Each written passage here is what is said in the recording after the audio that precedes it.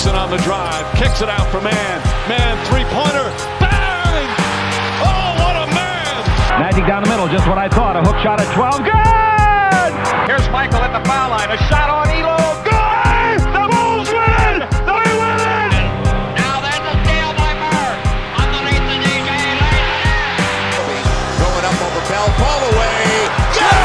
Yes! At the buzzer, he does it! Was there ever a doubt? A Smith screen, Posey will defend. Oh! LeBron James with no regard for human life. It's a physical game. Oh, man, oh, my. A monster jam by Blake Griffin. What's up, everybody? So, the only preview that matters, we're finally here. The Clippers and the Suns. The best series of the first round, undoubtedly. No bias, of course.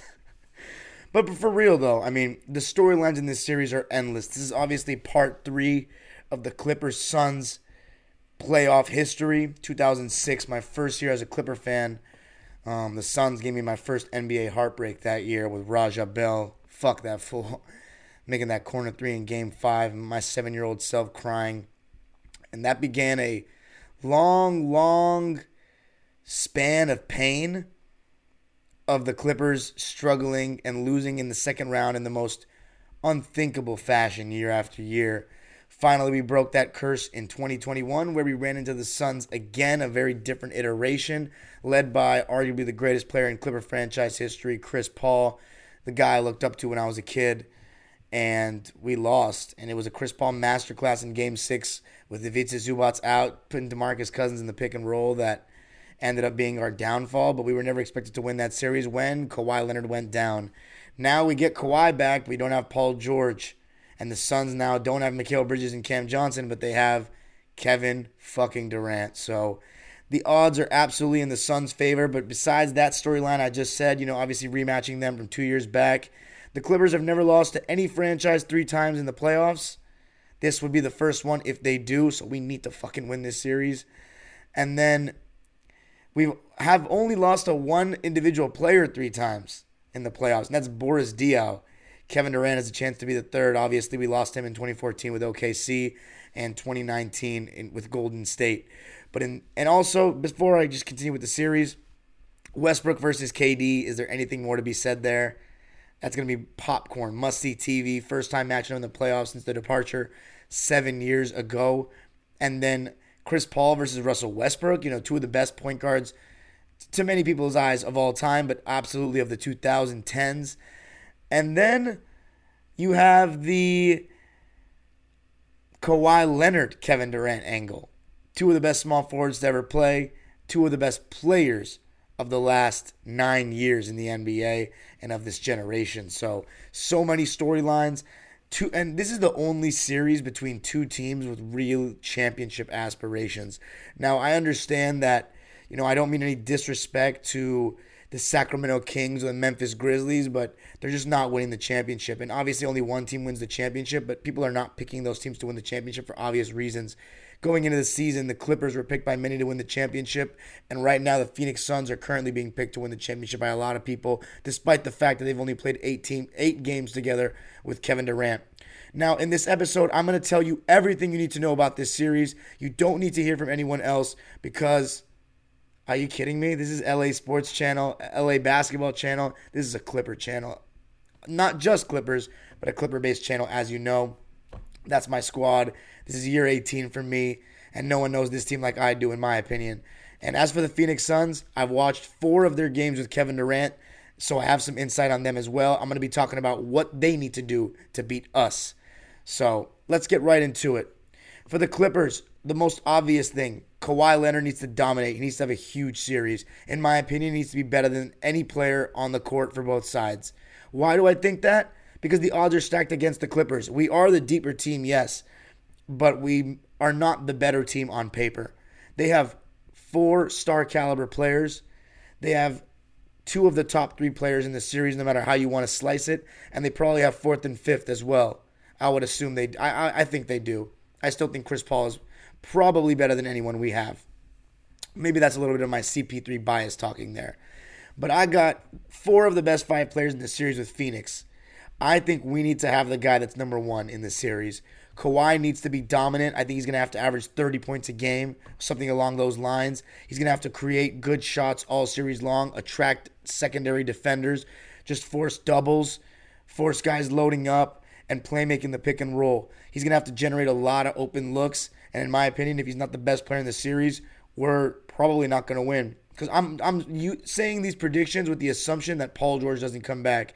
And look, obviously Paul George coming back would be great, but there is a chance, depending on how the series goes, if Paul George comes back, will that kind of screw up what we've got going if something is going well? Because at the end of the day, he's not going to be 100% coming off this injury right away. The latest we have on him is that he was shooting standstill jump shots in practice the last 2 days.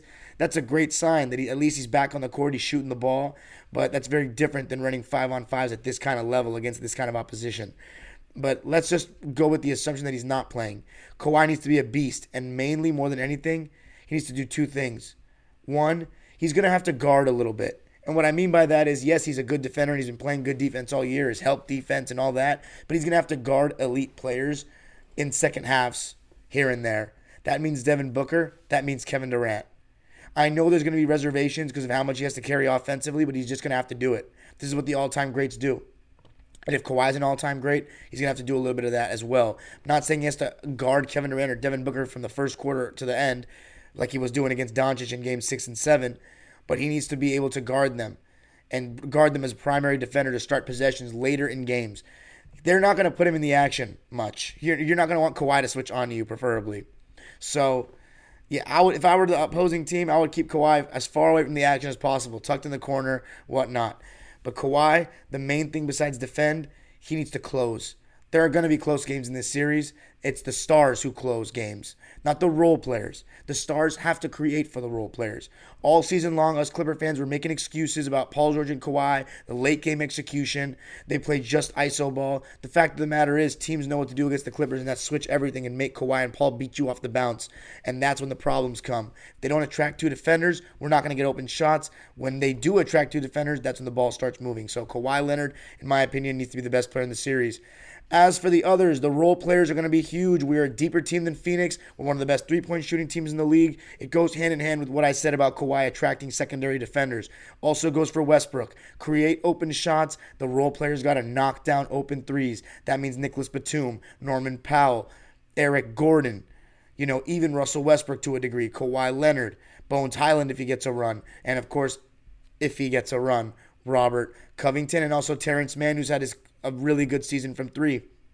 But that's a blatantly obvious thing. I think we're obviously going to need our role players to make shots more than they're going to need theirs, because they have 2 guys that are capable of averaging 30 in the series. Not scoring 30, but averaging 30 in the series. So as far as offense, they're going to be set. It's us with losing Paul George that are going to be at a big disadvantage.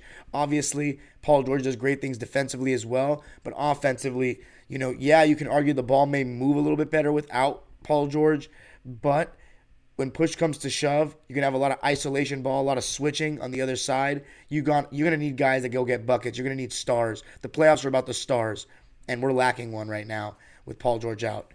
But somebody that's going to have to step up, and the guy that I believe is going to step up in terms of being the secondary scorer is not going to be Russ, but Norman Powell. I think Russ will have games where he's the second leading scorer, but Norman Powell, considering the last 3 games of the regular season, he was just phenomenal, and he started to find his groove coming off the shoulder injury. He was the leading scorer off the bench this season for anybody.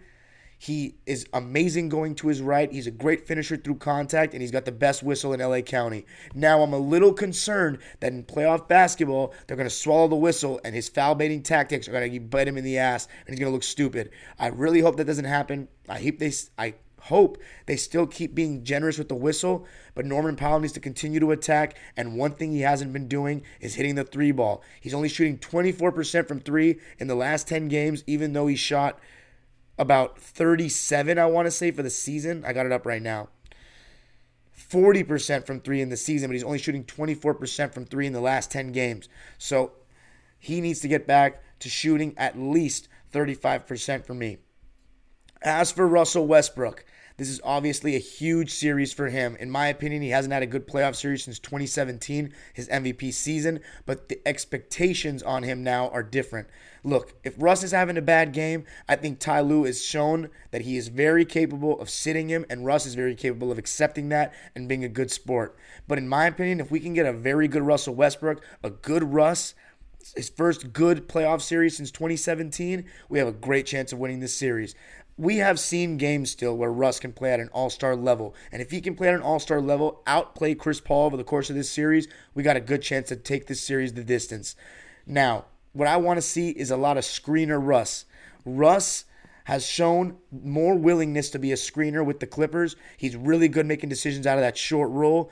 And, when Russ is going downhill in space, good things usually tend to happen. So I want to see Russ screen a lot, especially if Chris Paul's guarding him, put CP3 in the action. And then something that we've also seen more of, the other team is going to sag off of Russ all day long. He has shown more willingness to move without the ball and cut. So Russ needs to cut. He needs to screen. He needs to be active off the ball. And that's not just on the offensive end, but obviously on the defensive end. But I'm not getting into the defense just yet. In terms of Bones Hyland, there's a whole discussion about whether he's going to play. Ty's shown that he wants to go 9 deep. But with Robert Covington potentially being a better fit for this series, and now rumors about Marcus Morris potentially coming back in the fray for this series, does that push Bones Hyland out? Everybody knows that he's going to probably be targeted on defense, but he has shown the ability to be active defensively, has long arms, get a couple of steals, and not be the pushover that everybody thought he was coming to Los Angeles on that end. Definitely better than Reggie Jackson, and at times, even better than Luke Kennard. But this is the playoffs. All your flaws come out in the playoffs is one of my favorite sayings, and Bones Hyland could easily be targeted a lot. So in terms of lineups, one thing I just want to see is if Bones does play alongside, of course, Terrence Mann and or Russell Westbrook, the Suns are a slower team to me. They're older. Let's see if we can push the pace and use the little bit of that youth that we have in athleticism to get up and down and take advantage of that and get some easy baskets, because we've seen some signs of Norm, Russ, Bones, and Terrence, adding athleticism to our team, adding some speed to our team, and punishing teams in transition. So as far as offense, that's all I've got. I think you absolutely, if you're the Clippers, need to put Chris Paul in the action more so than Ayton. I think Ayton is a good drop defender. Actually, not necessarily, because you want to put Zubac in the action in terms of setting screens. So besides Ayton, of course, the one guy you really want to put in the action is Chris Paul. Make him guard. Make him make a decision. Is he going to switch on to Kawhi Leonard? Is he going to show and recover? If he switches on to Kawhi Leonard, I'm liking our chances with that mismatch. So let's move on to the defense. Obviously, this is what's going to be important. What are we going to do defensively against Kevin Durant? Before I recorded this, I went and watched Game 1 against the Celtics last year from Brooklyn, and I just wanted to see, again, get a refresher of what the Celtics really did. And from my memory, it was that they just loaded up heavily and sat at the elbow, sat on his spots, but it wasn't like that as much as I remember. What it really was the Celtics were switching 1 through 5. Basically, everybody but Daniel Tice was switching on a KD. Marcus Smart, Derek White, Al Horford, Grant Williams, Jason Tatum, and Jaylen Brown. So basically, everybody but Tice, who's dropping, was switching on to him. So think about it in the Clippers' perspective. Everybody but Zoo, and obviously Mason Plumlee when he's in, who's going to probably be hedging and recovering. So if that's the case, if Mason Plumlee is going to be hedging and recovering, coming out to the level of the screen, he's going to have good rotators behind him, because the ball's going to start moving. They're going to try to get those 4-on-3 situations. We need to run guys off the line. That means you probably want to play Robert Covington. You don't want to play Mason Plumlee with 2, especially not 3 guards. But that's more on Ty Lue. I'm going to talk about him later at the end. But basically, what I saw was the primary defenders on KD were making it tough for him, to the point where he was now focusing so much on keeping his handle alive, trying to get a clean look off, that the well-timed help was coming and he didn't really see it coming. When he's not worried about the primary defender in front of him, then he sees that secondary defender a mile away. But when you got a guy getting right into his airspace, showing that physicality, getting a little bit handsy with him, then KD has shown the propensity, even as his all-time great status, to get a little bit flustered. So what I think the Clippers need to do is Nicholas Batum is going to start on Kevin Durant, I would assume. Kawhi Leonard's going to hide on Okogie. Russell Westbrook will guard Chris Paul, and then Zoo will guard Ayton. Eric Gordon will guard Devin Booker. Now, I know Suns fans are going to say, Eric Gordon on Devin Booker. Wait 1 second. As for the Kevin Durant thing, we're obviously going to switch Kawhi onto him if they put him in the action, which they won't. And besides that, we can't switch Zoo on a KD. We can't switch Eric Gordon, I don't think, but I would give it a shot once or twice. Mainly, here's the thing about Durant. You want to get into his airspace and make him beat you off the bounce. He's not the quickest in the world, and he loves pulling up for those contested mid-ranges. And for him, those contested mid-ranges are basically open shot layups because he's 7 feet tall. But if you have enough guys with length and size and strength on him to get into his airspace, give him a couple of bumps, put a hand up, bump him off the ball when he's coming off screen so he's getting worn down over the course of a game and series, then you have a chance in hell. Because, we've played against KD before, twice. And we didn't have defenders quite like Nicholas Batum and Kawhi Leonard and Terrence Mann and Robert Covington. Matt Barnes, bless his soul, was trying so hard in 2014. He was getting torched. And then 2019, we legit had Patrick Beverley guarding him. He was trying his best. That famous quote, "We tried. He's KD. What do you want us to do?" When he gets going, Kevin Durant, he's unstoppable. So, yes, Nicholas Batum is older, but he's one of the best shot contesters we've ever had on the Clippers. All he's got to do is get in his airspace, be physical, and contest KD's shots best he can, and we've got to live with the results. Ultimately, if Josh Okogie, by the way, is by Kevin Durant one pass away, I say we fully load up. Not double, but load up. Make KD try to make a decision whether he needs to pass or shoot over the top, because I think KD is more uncomfortable with loading up, taking a step off the shooters off the ball, as opposed to hard doubles. I think hard doubles make the read a little bit easier for him, and he's so tall he can pass over the top. Loading up, he loves to settle for those threes at the top of the key. If he really wants to dominate, he should go in the mid-post and just turn around over guys over the top. But oftentimes one of KD's weaknesses, in my opinion, is he stays at the three-point line and settles for that contested three. That shot's money for him, but at the same time, if you're the defense, you're taking that over mid-range. And Kawhi Leonard, one thing I like about him as opposed to KD, he seems to embrace contact and lean into the postgame more in the playoffs, whereas KD, the more physical you get with him, the more he tends to seem to back away, with the exception of that 2021 series against PJ Tucker and the Bucks. But my point is this. If Shamet, Okogie, these guys, even, I dare say Chris Paul, who I know is shooting a lot better catch and shoot wise, but I would load up off these guys and then run them off the line. In Okogie's case, I would let him shoot the three. But in CP and Shamet's case, run them off the line. And CP3, the one reason why I'm not as afraid of him as a catch-and-shoot guy is not because he's not a good catch-and-shoot player, is because his release is slow. So if we have the length out there, and that's why I'm saying we need to really lean to Terrence Mann, Nicholas Batum, even Rocco in this series, run Chris Paul off the line. Make him drive and make a play. Okay, because we need to just make these guys' life tough. Make them make secondary, tertiary, go to option B and C. But yes, sag off of Okogie and load up off of Durant with that guy. If it's Devin Booker out there, don't load up off of him. I would say stick to D-Book and Torrey Craig. He's actually shooting 40% from three this year. So I would be a little bit cautious about loading up off of him. But that being said, I think the plan in this series is just make other guys besides KD and Devin Booker beat you. Yes, if Chris Paul and Ayton have a great series, we're in trouble and are going to lose probably. But make Ayton be that aggressor, because at times he doesn't want to be. And they don't empower him enough to me at times. But as for us, I would honestly, they're going to try to put Russ in the action, I would assume, because the Clippers switch 1 through 4. Zubac is going to be in his drop coverage. He's going to have to be in a more shallow drop. He can't drop too deep against Booker and Durant. But the biggest thing with our drop coverage is not Zubats to me. It's the guys fighting over the screens. Nico Batum, Kawhi, Terrence Mann, Russ, Eric Gordon, especially Eric Gordon against Booker. He needs to be in a stance, fighting him, and being the good version of Eric Gordon we saw defensively at times. The one we saw against Devin Booker last time that got us all excited about this series, that he shut down D-Book and was insane against him down the stretch. Now, granted, that's not going to happen every game. That's probably not going to happen in this series like that. But if he can just, as I said with Nico Batum and Durant, make his life tougher. Terrence Mann is going to try his best to make their lives tougher as well when he comes in the game. But besides those guys, I really don't think guys like Norman Powell should be switched on to these guys. Maybe Booker, but not Durant. No way.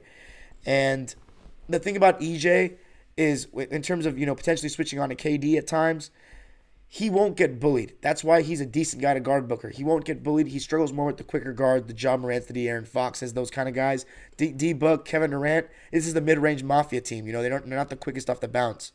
But as far as Russell Westbrook, I think one of his defensive strengths is he takes pride against bigger guys when he switched onto them.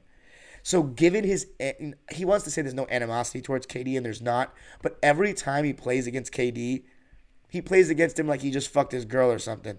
Like, he is just on a mission. So I would have Russ guarding. I would have him actually switch on to Kevin Durant, believe it or not. Let KD go one-on-one against him and just see how Russ does. And if it doesn't work, same with Eric Gordon. If it doesn't work, then don't switch those anymore. Hedge and recover. We have no choice.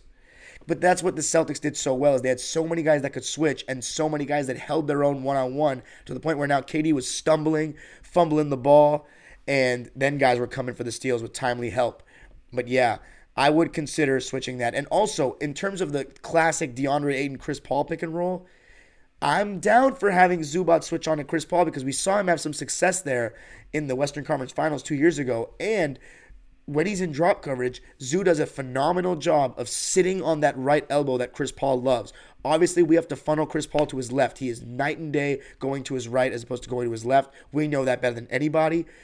Zubac can sit on that elbow, but we need sharp rotations for Ayton rolling to the basket, and we also need guys getting over screens to just make sure Zubac doesn't have to guard two guys at once. Because I'm confident Zubac can step up in that elbow and take that mid-range away, but then Chris Paul can make the pocket pass, make good reads. And one play I saw that was really effective for the Suns against the Thunder in the game that they won, one of the only real tests they had. The only other ones came against Minnesota and at Dallas, so they really haven't played anyone. That's part of the reason why I wouldn't count the Clippers out in this series. The Phoenix Suns haven't actually been tested like that yet. They've never really hit adversity. The Clippers have with this team. So if the Clippers start getting hot from deep in game one and the Suns are bricking and they finally start to feel a little bit of heat for the first time, no pun intended, because they're in Arizona, we'll see how they respond. It's not like the players aren't individually battle tested, but it's more as a team. And I'm not saying they don't get along, but they haven't been through all these situations on the court together. But my thing is this. You can switch Zubac onto Chris Paul, but can you switch Russ onto Ayton? He's a good post defender, but I don't know about that. Maybe test it out once or twice. If it doesn't work, play with that drop coverage. Make sure you have that rotation sharp. But here's the problem, and this goes back to the play I was just about to describe. They had CP3 and Ayton running that pick and roll with Kevin Durant in the weak side left corner. So when Chris Paul's weaving to his right, if that guy from the corner is coming down to help on Ayton, because he needs to help Zoo out, then that leaves Kevin Durant open for three. It's so hard to guard. So in a situation like that, that's why I say, you have to have length on Chris Paul and obviously stay home on Durant and make it a 2-on-2 game. The thing is, you just have to fight over those screens, put some like a Nico Batum, or even when Russ is in the mood, fighting over a screen on Chris Paul, just being in his rear view, then Zubac doesn't have to step up so much because he has to worry about Ayton on that role. But those are just some possibilities, as far as our defense. Same thing with Devin Booker. Load up off of Okogie, even Shamet, in my opinion, and Chris Paul, especially Okogie. But you can't load up off of KD. Make the other guys beat you. As far as the matchups, I think Zoo and Ayton are obviously going to be guarding each other. Okogie and Kawhi, Booker and Eric Gordon. I think Russell Westbrook well, obviously, as I said, we'll guard Chris Paul, and then Nico will guard KD to start the game. Clippers will probably switch 1 through 4, and that's why I say let's see if the Suns put Russ in the action. But as I said, the Clippers can consider switching the CP3 Ayton pick and roll, the KD CP3 pick and pop, pick and roll, whatever, and Eric Gordon as well, just to see how those guys hold their own against KD and Ayton. But they can't switch Zoo on a KD, so we're going to have to go drop there, and that's when Nico Batum and Zoo, I'm actually pretty confident about that tandem defending the pick and roll. It's more about when Chris Paul is running that pick and roll with Ayton, and we have KD in the weak side corner or Booker in the weak side corner, we're going to have to make a decision if we're not switching. So, as I said, I want to make this Suns team rush and run them off the line, and a guy that's really good at that is Robert Covington. I think the lineup we've talked about all year, we can't play it because Paul George is out, but we've never seen it, is Rocco, Nico, Kawhi, Terrence, and Paul. We're not going to see that with Paul out, but if we can get Rocco, Nico, Kawhi, Terrence, and then one of Norm, Russ, or Zoo out there, I think that would actually cause the Suns a lot of problems, But, let me talk about what the Suns need to do in order to beat the Clippers. I would switch 2 through 5 on Kawhi. Everybody but Chris Paul. And even Ayton. And what I would do is make Kawhi beat you off the bounce. Just like I said with Durant and Booker. Because Kawhi has shown that sometimes against centers, he can't even blow by anymore. Only the really slow-footed ones. Usually, no offense, but the white ones. But the guys like Ayton, who are a little bit better on their feet, he's had some trouble. Kevon Looney even. He's had trouble blowing by these guys. So I would step up on Kawhi, try to make him turn the corner, and with size, he doesn't get those clean mid-range looks off the same way. Now, when Kawhi is hitting shots and he's in the zone, which he has gotten into a lot at times in the second half of the season, there's not much you can do. But if you're the opposing team, you just want to switch everything. Don't let Kawhi get into drop coverage, knock down mid-ranges, and become a facilitator and get everybody else going. I would switch very heavily on this Clippers team, make them play one-on-one because we have a tendency to go super stagnant and make Kawhi try to beat you off the bounce and then stay home on shooters. So that's my plan of attack in terms of Phoenix. Don't overhelp. Make Kawhi beat you because here's the thing. He has no Paul George to lean on, and given Kawhi's injury history, his durability or lack of it, he may get gassed at the end of the game. So make him beat you. Make him score 40. That's what I would do if I were Phoenix. Now, another thing, as I said, if the Clippers are going to switch 1 through 4 like they've shown they're going to do in the regular season, put Russ in the action and make him see if he's going to switch on to Durant. Same with Eric Gordon. Put them both in the action and see if they're going to switch. As far as Ayton, you have to keep him engaged. He has a tendency to go missing from games in second halves, and the large reason is because they go away from him. Now with Kevin Durant, it's going to make Ayton go down in the pecking order of go-to guys on this team. Make sure he is fed, especially on mismatches. I think the Clippers, if they're smart, as I said, will switch certain smaller guys onto Ayton to make the Suns go to that mismatch. If they do, they have to give the ball to Ayton, and he needs to be aggressive and get into his post bag. As far as Chris Paul, I think the key for him in this series is to not do too much offensively. Handle the ball and pick and roll a bit, but mainly he has to channel his 2011 Jason Kidd. Make your open threes and play good defense. Conserve your energy on offense for the defensive end. Because I saw a couple of games towards the end of the season. I know everybody's criticized CP3 defensively this year. He's dropped off and all that. And you saw him get abused last year against the Mavs.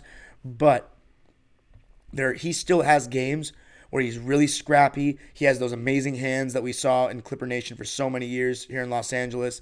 And he can also play above his size in terms of post defense. However, Kawhi Leonard is not an ordinary post player. He's, in my opinion, the best mid-post player in the NBA today. So if I were the Suns, I probably wouldn't switch Chris Paul into Kawhi. But similarly to how I said with Russ against KD and Eric Gordon against KD, give it a shot and see if it works. If it doesn't, then you hedge and recover. But that's the thing about hedge and recover.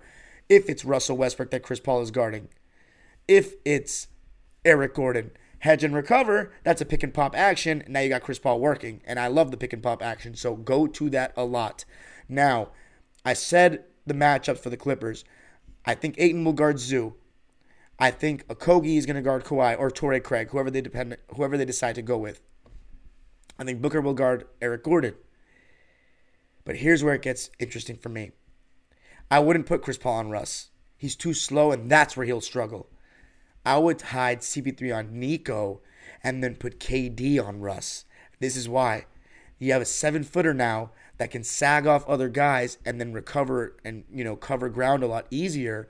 And if Russ passes up threes, which I love that he's been doing with the Clippers, by the way, passes up threes and attacks the rim, now you have KD that's sitting there as opposed to, Chris Paul, who if Russ catches the ball and Chris Paul is ahead of him in space, he's blowing right past him with a head of steam. With KD, even if he does turn a corner, he has the length to recover and potentially get a block from behind or something. So if I'm the Suns, I have KD roaming as a free safety off of Westbrook and have Chris Paul hiding on Batum. But that's why I say if I'm the Clippers, put Nico Batum as the screener, put Chris Paul in the action. I love Nico Batum in those short roll situations or pick and pop situations for threes. So, and Nico's three ball has been so up and down this season. He needs to have a big series, especially with what I'm describing, guarding KD and all these different things. So, as far as the guys that can guard KD in this series, I think only, off the bench, only Terrence and Rocco can attempt to do this. Nobody else, Bones, Norman Powell, Plumlee, they cannot even take a crack at him. Hedge, recover, go back to your man. Okay? As long as we force the ball out of his hands in that situation, I'm fine. But do not have KD go one-on-one against those guys, please. Same with Devin Booker. Although, actually, you know what? Norman Powell, I'll give him a shot on Devin Booker. But not on KD. And Bones Highland, no way on Devin Booker. But, I think if your book in Kawhi's not guarding you, you have to have a big series. KD is going to be getting a lot of attention. Devin Booker, for him to be a secondary player on any team in the league right now after being the number one scorer on a finals team, well, he needs to dominate. I think Devin Booker is the 10th best player in this league or 9th best player in this league. Straight up. I have him over Ja, SGA. I have him over a lot of players. I think he's a stud. The Clippers did a pretty good job on him defensively 2 years ago. We had Patrick Beverley. Let's see how he does now. I think Book, he does have a tendency to complain and sometimes get in his head a little bit, but I think he's a fantastic player. And I would also, if I'm the Suns, run a lot of KD and Devin Booker pick and pop situations, especially with Booker screening, because then that would put Eric Gordon in a predicament of whether he wants to switch or not. So I would run a lot of that. And I saw Devin Booker and Kevin Durant building that chemistry and starting to become more familiar with each other on the court as the season ended. So it's dangerous, man. It's scary for sure. And then the last thing defensively for the Suns, funnel Norman Powell to his left. Funnel Norman Powell to his left as much as you can. He is so right-hand dominant, so I would ice every single screen if he's ball handling in the pick and roll, which means force him to the baseline, have my big drop, and then focus on rotations and make him pass the ball. Because Norman Powell going to his left is totally different than going to his right. Going to his right, he's insane. Going to his left, he's whatever. As far as the curl play, that Norman Powell comes from left to right, and he seems to score so many points on this per game, that dribble handoff action. If I'm the Suns, it's so hard to guard because a lot of times teams will try to switch this, but then Norman Powell, he's so good at turning the corner on their big man. It's he always gets and ones. What I would do is you can't overshow too early as the big man. So let's say, your man is about to hand the ball off to Norman Powell. You can't jump out getting ready for Norman Powell to turn that corner because what Mason Plumlee or Zubats would do is fake the handoff and then turn and go. Now, if you want to let him do that and then bring a guy over from the corner to help and make them kick it out, that's a decent idea because at the same time, you're making the center put the ball on the floor and then kicking it out. But if I were them, I would shoot the gap and go underneath the screen with Norm and make him, what Norm counters with that is he pops out for three. But considering he has shot 24% in his last 10 games from three, I would go under the screen and just sit on that right side, make him go back towards the left, and then pass it over the top as they go under the screen and make him shoot that three, or just drive to his left. Because even if you get beat, the primary defender gets beaten, the Clippers have no pick and pop bigs. So you can drop and then throw two guys at him as he tries to take the bump. Because what Norman Powell does when he goes to his left, is he feels the hand check and he flails and throws it up.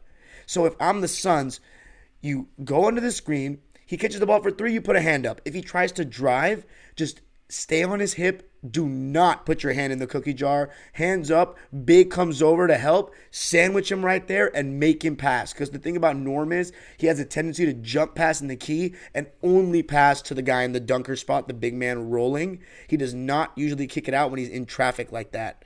So I would crowd him last second just like that if I were the Suns. As far as, there was one more thing I had and I'm forgetting it.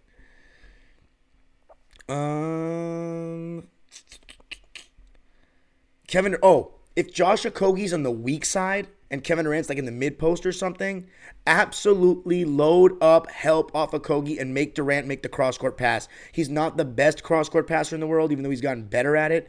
Make him make the cross-court pass. And when KD's on the sidelines, I would blitz him in the pick and roll. When he gets a screen on the wing and he's on the sideline, like right out next to the out-of-bounds line, blitz him because he tends to panic in that situation.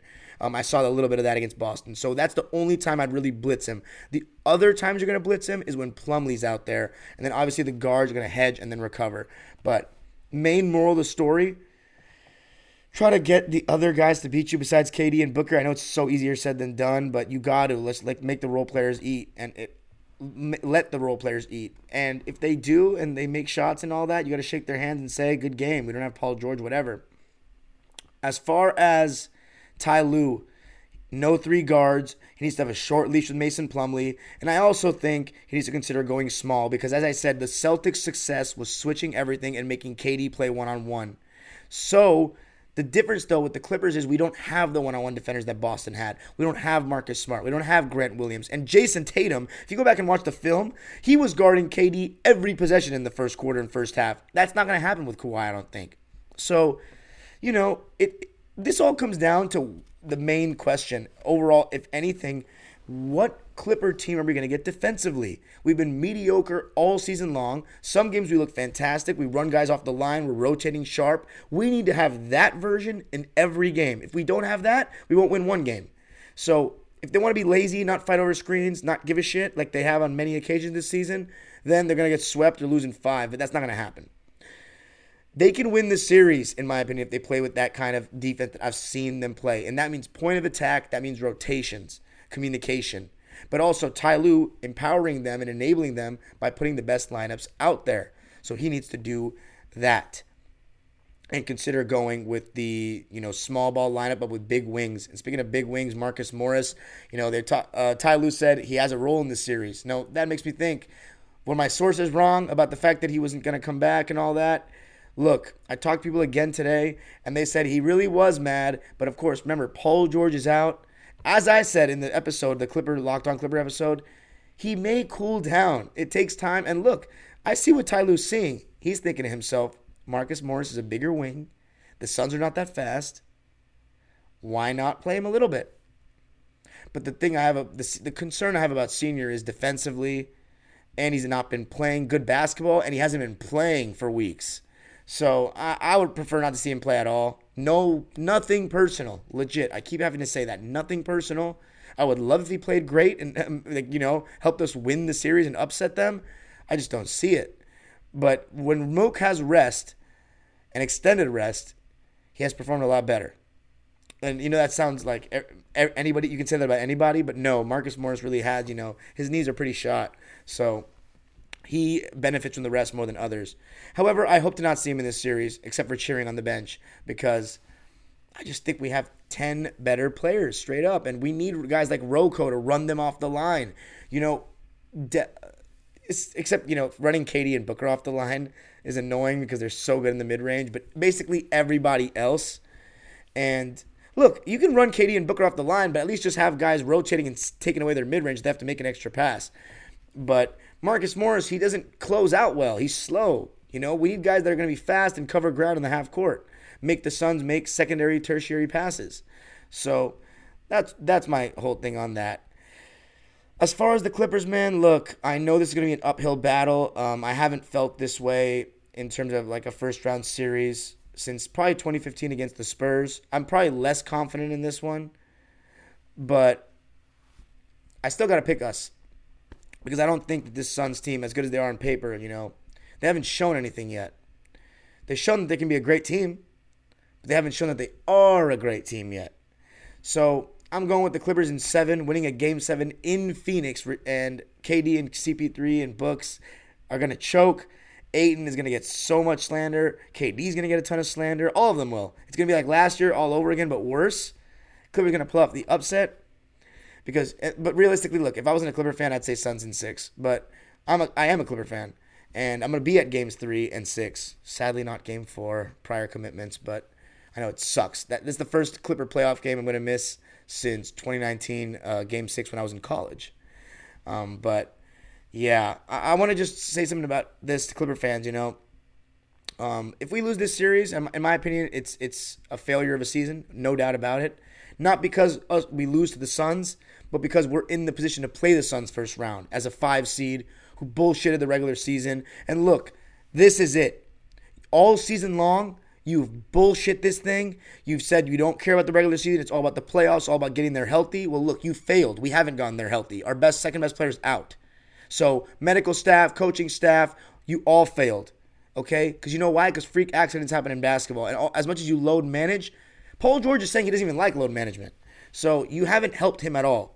If anything, you've just hurt our team by costing us games. And now with minutes restrictions and all this nonsense, and now we still don't have Paul George. So shame on you.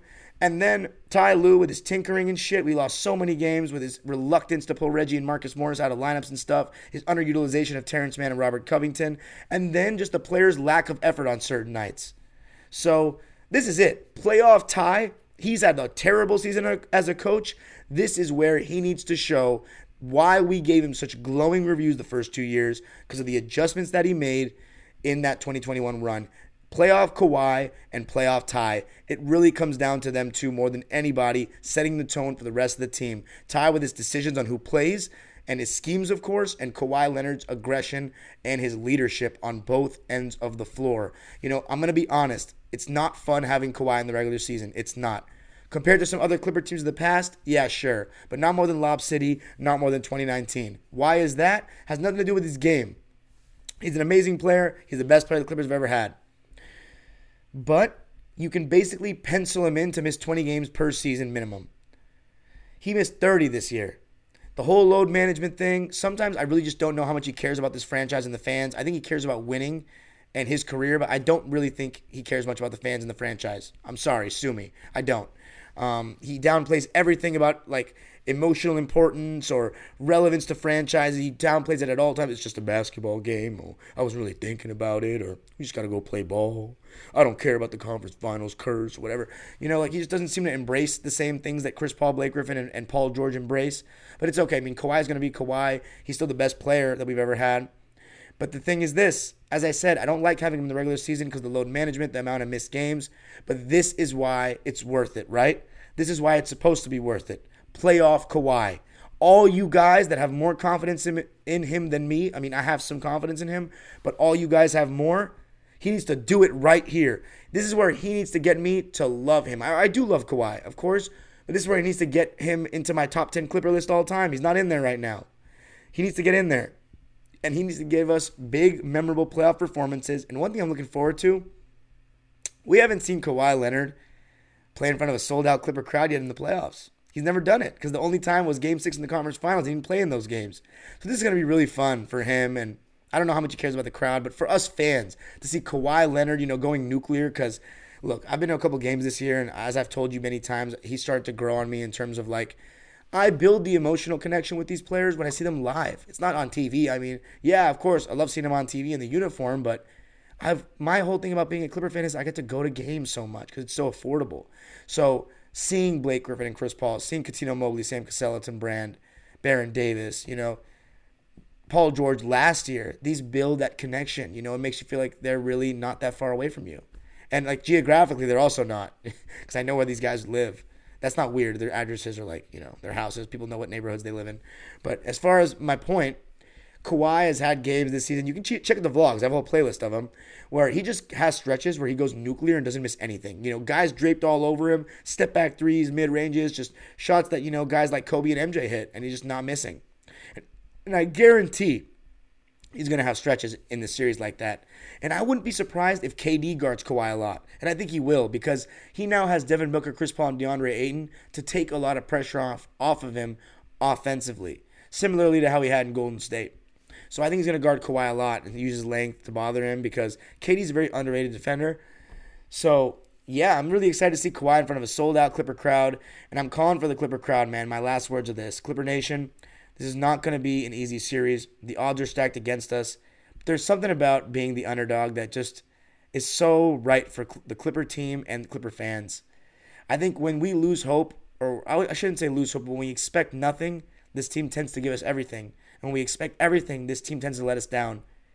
I don't expect much. I just want to see us compete.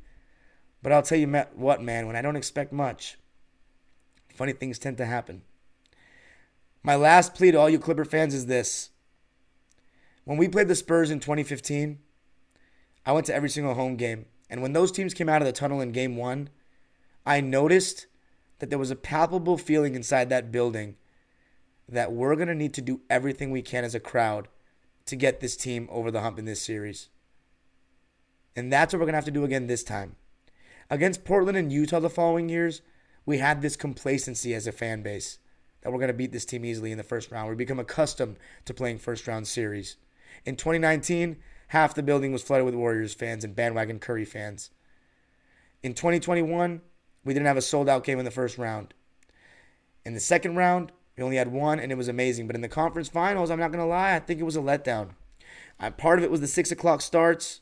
Part of it was, some Arizona fans, and that's going to be the case in Game 4, the weekend game next weekend. Game 3 and 6, not so much, if we get to a Game 6. But I'm calling on all Clipper fans, man. Please buy tickets. Please be extra loud. It needs to sound like 2015, 14, 12, and 13, not 16, 17, and the conference finals. It needs to be uber ridiculous. I want to feel that place shaking again. I want to have the whole crowd on their feet in the second half. I want us to be loud from the first quarter on and into the second quarter, not just when the game starts with the first couple possessions, because they're going to need it. And I've been at playoff games where it feels like we're affecting the momentum and affecting the next shot. Clipper fans, please, let's do our best. That sea of whatever color shirts they give us, blue, white, put on your shirt, be loud, and help get this team over the hump. As my man Ernie says, LAClipset.com, make sure you check him out and buy all the latest Clipper merch, including a shirt with my face on it. But he always says, be a fan, not a spectator. If you want to watch the games and just sit there and watch, please stay at home. If there's a Clipper fan in the stands that want to scream their lungs out for that ticket. We need to give them all the support they can get, just like against San Antonio 8 years ago. So Clipper fans, get your voices ready. This was everything you needed to know about the Clippers and the Suns from both sides. Let me know what you thought. Make sure to follow us on social media, Twitter, Instagram, TikTok at DimeDropperPod. Leave a 5-star review on Apple Podcasts. Follow us on Spotify.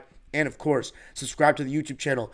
And hit the notification bell so you know every single time that I will be posting a video, and it's going to be every single night damn near in these playoffs, going live after every single night of games, talking about every single game, every single team.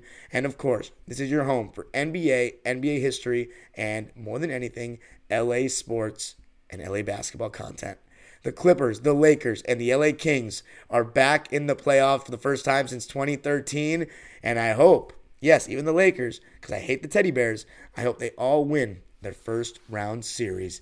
It's going to be a fun time at the Staples Center. It's going to be a fun time to be an LA sports fan. Go Clippers, go Kings. Maybe even both Kings.